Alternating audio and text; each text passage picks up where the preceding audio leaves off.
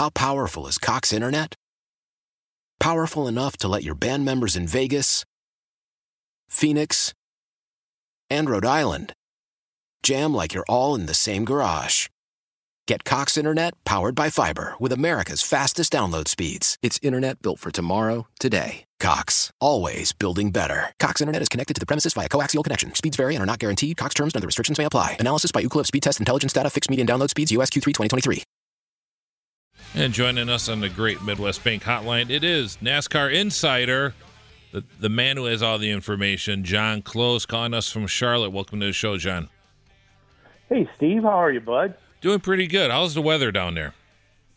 It's nice enough temperature-wise. It's mid-60s, but it's raining pretty good today. It is. Well, you know, it's you say, was it April showers? But in your case, I guess it's February showers. Bring your March flowers. Yeah, it is. Fortunately, it's not raining in Daytona. This is true. And yes, Ryan Blaney, the Quick, and I was talking before to Jeff Orlowski, our producer, who is away on assignment this weekend with girls volleyball. The Fords are pretty quick down there, and they've been quick last year on the restrictor plates. And does anybody have anything for them? Well, you know, actually, I think the Chevys are pretty good. You know, they've got the new Camaro ZL1 model, and normally when you have a new model, you know, it takes a little bit of time to shake that out. But they had a great test this last week in Las Vegas with the regular package, and today, you know, the practice this morning was a little misleading. Blaney led the practice and led a Ford top four there, but they basically hooked up in about a 6-car draft at the end of practice and ran in the 199 plus range. But earlier in the day, when there were single car runs, it was all Chevys all across the top at around 192 plus. Right now in the current practice for the 500 cars, you got Chevys at the top with Alex Bowman and Jimmy Johnson in the 193, 194 range. So, you know, we know that the Fords are great on the restrictor plate tracks, especially when they can get on the super speedways, when they can get locked up in the draft. And they certainly showed that this morning. But, you know, all the cars this year are going to have some challenges because I heard your last segment, you know, with Lori and Dennis about the rules. And while those things on the off-track rules are pretty interesting, you know, we've had a number of technical rules, again, changes this year to make it a little bit closer. And one of the things is they've taken away more downforce. Last year, I think everybody remembers they made the rear blade, the rear spoiler a lot smaller. And now this year they've kept that. They haven't reduced the spoiler at all, but all the cars will have a common front splitter this year and a radiator cooler. They're also all going to run the same gear. You know, bottom line is downforce on the cars is going to be reduced in, you know, more than 200 pounds, 40 of that on the back and 160 on the nose. So everybody's going to have kind of a new car to deal with somewhat. That's not unusual. You know, there's always rule changes every year. But, you know, if it gets down to a single car or somebody can break away a little bit at the end, and I think the Chevys could be good. And, you know, the Toyotas, they were Jack the Bear last year, especially at the end. So, you know, it's just such a crapshoot at Daytona. But I don't think the Fords are a lock by any stretch. Last year was a down year for Hendrick Motorsports, which is unusual. With Chevys, like you're saying, looking pretty good, and you got Jimmy Johnson in a black car this year. Could this be a bit of a Hendrick renaissance in 2018? Well, you know, they only scored 4 wins all last year, and 3 of those were by Johnson, and he never had another one after the June race at Dover. So, yeah, that was a down year for them. I don't know as though that renaissance is going to come this year, Steve. You know, for all the success that they've had, boy, Jimmy and Chad are so dysfunctional at times. Mm-hmm. And I, you know, they're a great team, but we'll have to see if they can just sustain and rebound a little bit. Chase Elliott, it's almost like his career right now is a carbon copy of his dad's. His dad finished second 8 times before he won. I think Chase has finished like second 5 times now. Until he learns to close, not spin the tires on the restarts, not get out-driven on the final lap, the jury's out on him, and who knows what the 2 kids are going to do. I think the Bowman kid is supremely talented. And William Byron, I know he's a real trendy pick right now for a lot of people. It's great they have these kids, but it might be a year or 2, I think, Steve, before they really shine. If anybody's going to lead the Chevy camp this year, I mean, it's going to be Kyle Larson and even Jamie McMurray. I mean, looking at picks for Daytona, I mean, he's probably the most aggressive super speedway driver in the series, and if they can get together, they could do big things this year as well. Should NASCAR be concerned about Monster not returning next year? Well, sure. For years there was so much stability with R.J. Reynolds. I mean, that was a 40-year relationship. 30-year relationship between them, where you had that, not necessarily the money, Steve, but the consistency of the marketing direction. Mm-hmm. R.J. Reynolds, more than the money aspect, brought a marketing sensibility to NASCAR that they had never had before, and I'm not sure they've had since. There was a plan in place and it was executed. So when you're for lack of a better term, a sponsor-driven sport like auto racing is, the perception is, why are people not being involved in this or going away from this? It's a tough sell these days in the money markets, and it's the amount of money that is not only available, but what they're asking is, wow, pretty staggering. So certainly, I think Monster going away might be perceived as a negative, but the reality of the situation is I think that they were stopgap to begin with. Right. And so while it's not good to have them go away, it's highly potential that they might get a better partner that's going to have some longevity to it. So until it really happens, you don't know.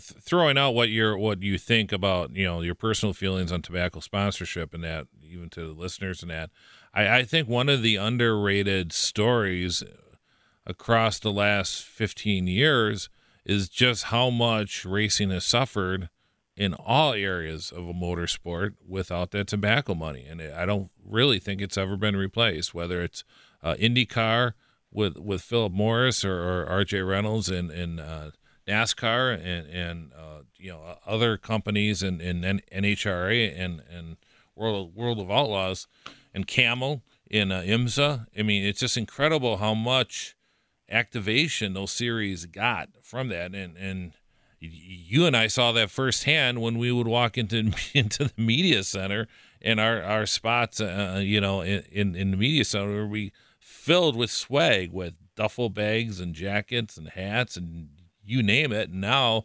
you're lucky to get a cozy.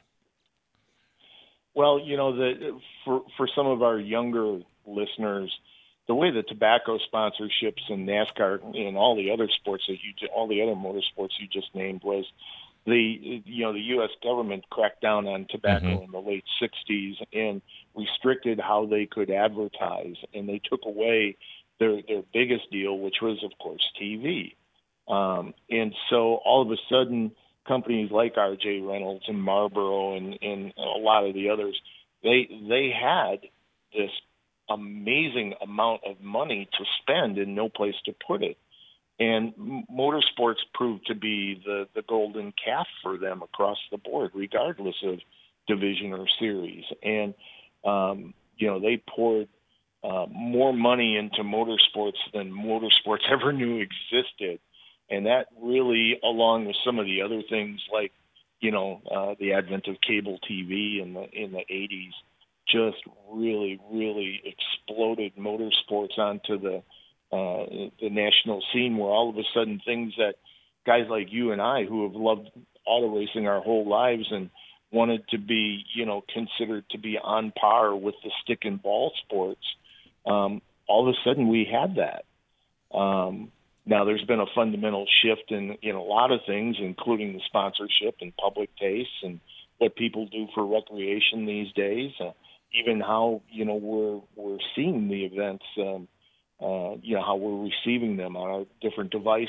It's not all on TV anymore. So the landscape has changed so much with the demise of tobacco sponsorship and the changes societally that it's really hard for companies to be all in on anything, because there's just such a diversity of interest in the way things are delivered these days that back in the day, if you just had TV to deliver, and of course radio, but now it's really hard for them to wrap around exactly what the ROI, the return on investment, is going to be.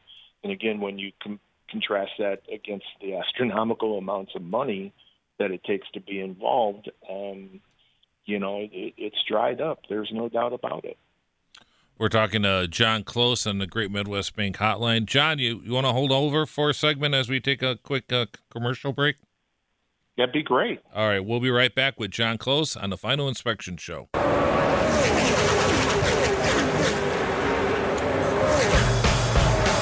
This is Final Inspection with Steve Zocchi. Presented by the legendary Great Lakes Dragaway in Union Grove. On 105.7 FM, The Fan.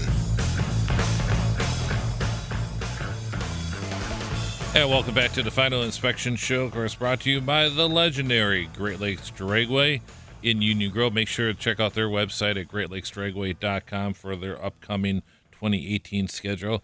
Chatting with John Close on the Great Midwest Bank Hotline, of course, his book, 1001 NASCAR Facts, Cars, Tracks, Milestones, and Personalities, available on Amazon. Is that correct still? Yep. It's still out there, and if you go to Amazon, they'll deliver it right to your door. In fact, I think if you're an Amazon Prime member, it's on sale, so make sure you check that out. And your earlier book, the one I really liked, is your truck series book that you did about 5-6 years ago. That should be still available too. Maybe not. Maybe as a used bookstore if they missed it the first time around. You can find it, but it's out of print. And geez, Steve, time flies. I mean, I did that book in 2007. It's actually 10 years ago. Yowza. Already. Yeah, well, no kidding. Yeah, and of course, for those not aware of it, John was one of the early players in the truck series when it first started out. You were working with Richie Bickle, and then also with Richard Petty Motorsports. I believe you worked with Jimmy Hensley too. Was that correct? Do I remember that right? Yeah, I had a turn there at Richards, which was a great time, and then I worked in the truck series a lot. I managed a media and marketing firm where at one time we actually represented 7 trucks in the series one year in 2000. More than half of them were in that big wreck that Jeff Bodine had at the season opening race at Daytona. But I spent a lot of time in the truck series over here. It's where I spotted the most races. Had a couple wins there and had some big fun there doing that. So truck series is real near and dear to my heart. But Steve, I got to tell you, I've been watching these practices this morning, and this new rules package is pretty interesting. These cars are more stable than I've seen them in a really long time, and I'm just amazed at how tucked down on the racetrack they are. How they one of the rules they changed this year was the last couple of years, I don't know how many, NASCAR handed out the rear springs. They mandated a 400-pound rear spring. Well, this year, one of the things they've done is whatever springs and shocks you want to run, have at it. And I've never seen the wheels on these cars so far tucked up inside the body. I mean, it's almost like they're just squatting on the racetrack. And, normally you see the in-cars, the car in front is just dancing all over. These cars are so stable.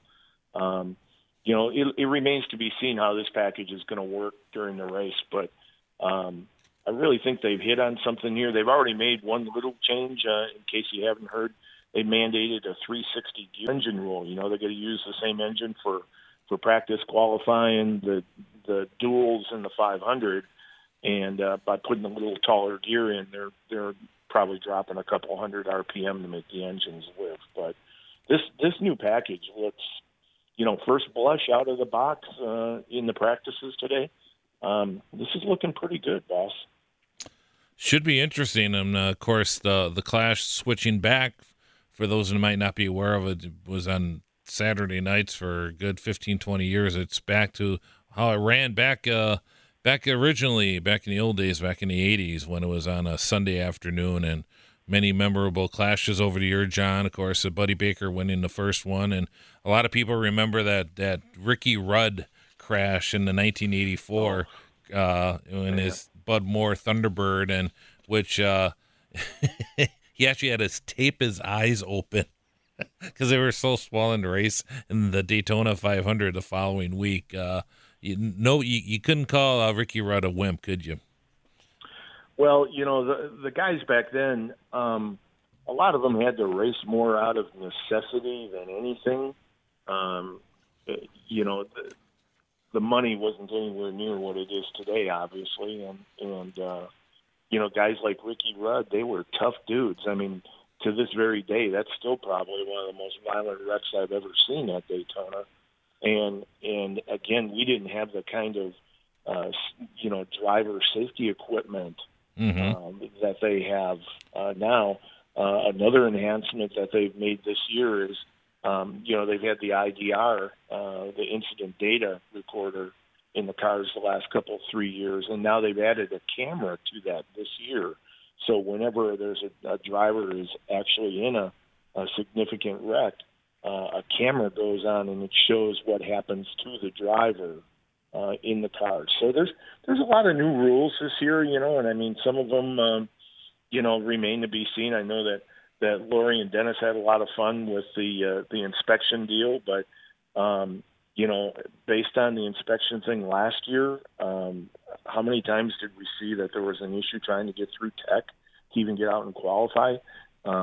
This deal's supposed to be faster. You can do an entire car within 3 minutes.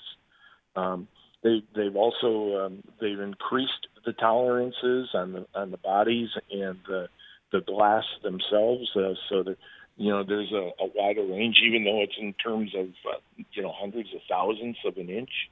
It's still easier. The pit road thing, that'll be really interesting to see how that goes with only 5 guys over the wall. And they've also restricted the number of people that you can take to the racetrack. It used to be that some of these larger teams could take a giant number of people to the racetrack, and now now you're limited to, I think, 15. Actually, it's 12, and the only one that doesn't count toward it is the truck driver, the transport driver, who's chief cook, bottle washer, and everything else while you're at the racetrack. So, they're if you look at my book, 1001 NASCAR Facts, the one thing that you'll come away with is that, NASCAR changes something every year, and people lose their minds every year because this changes or that changes. But, even back in the days that people just, I wish it was like that, something changed every year.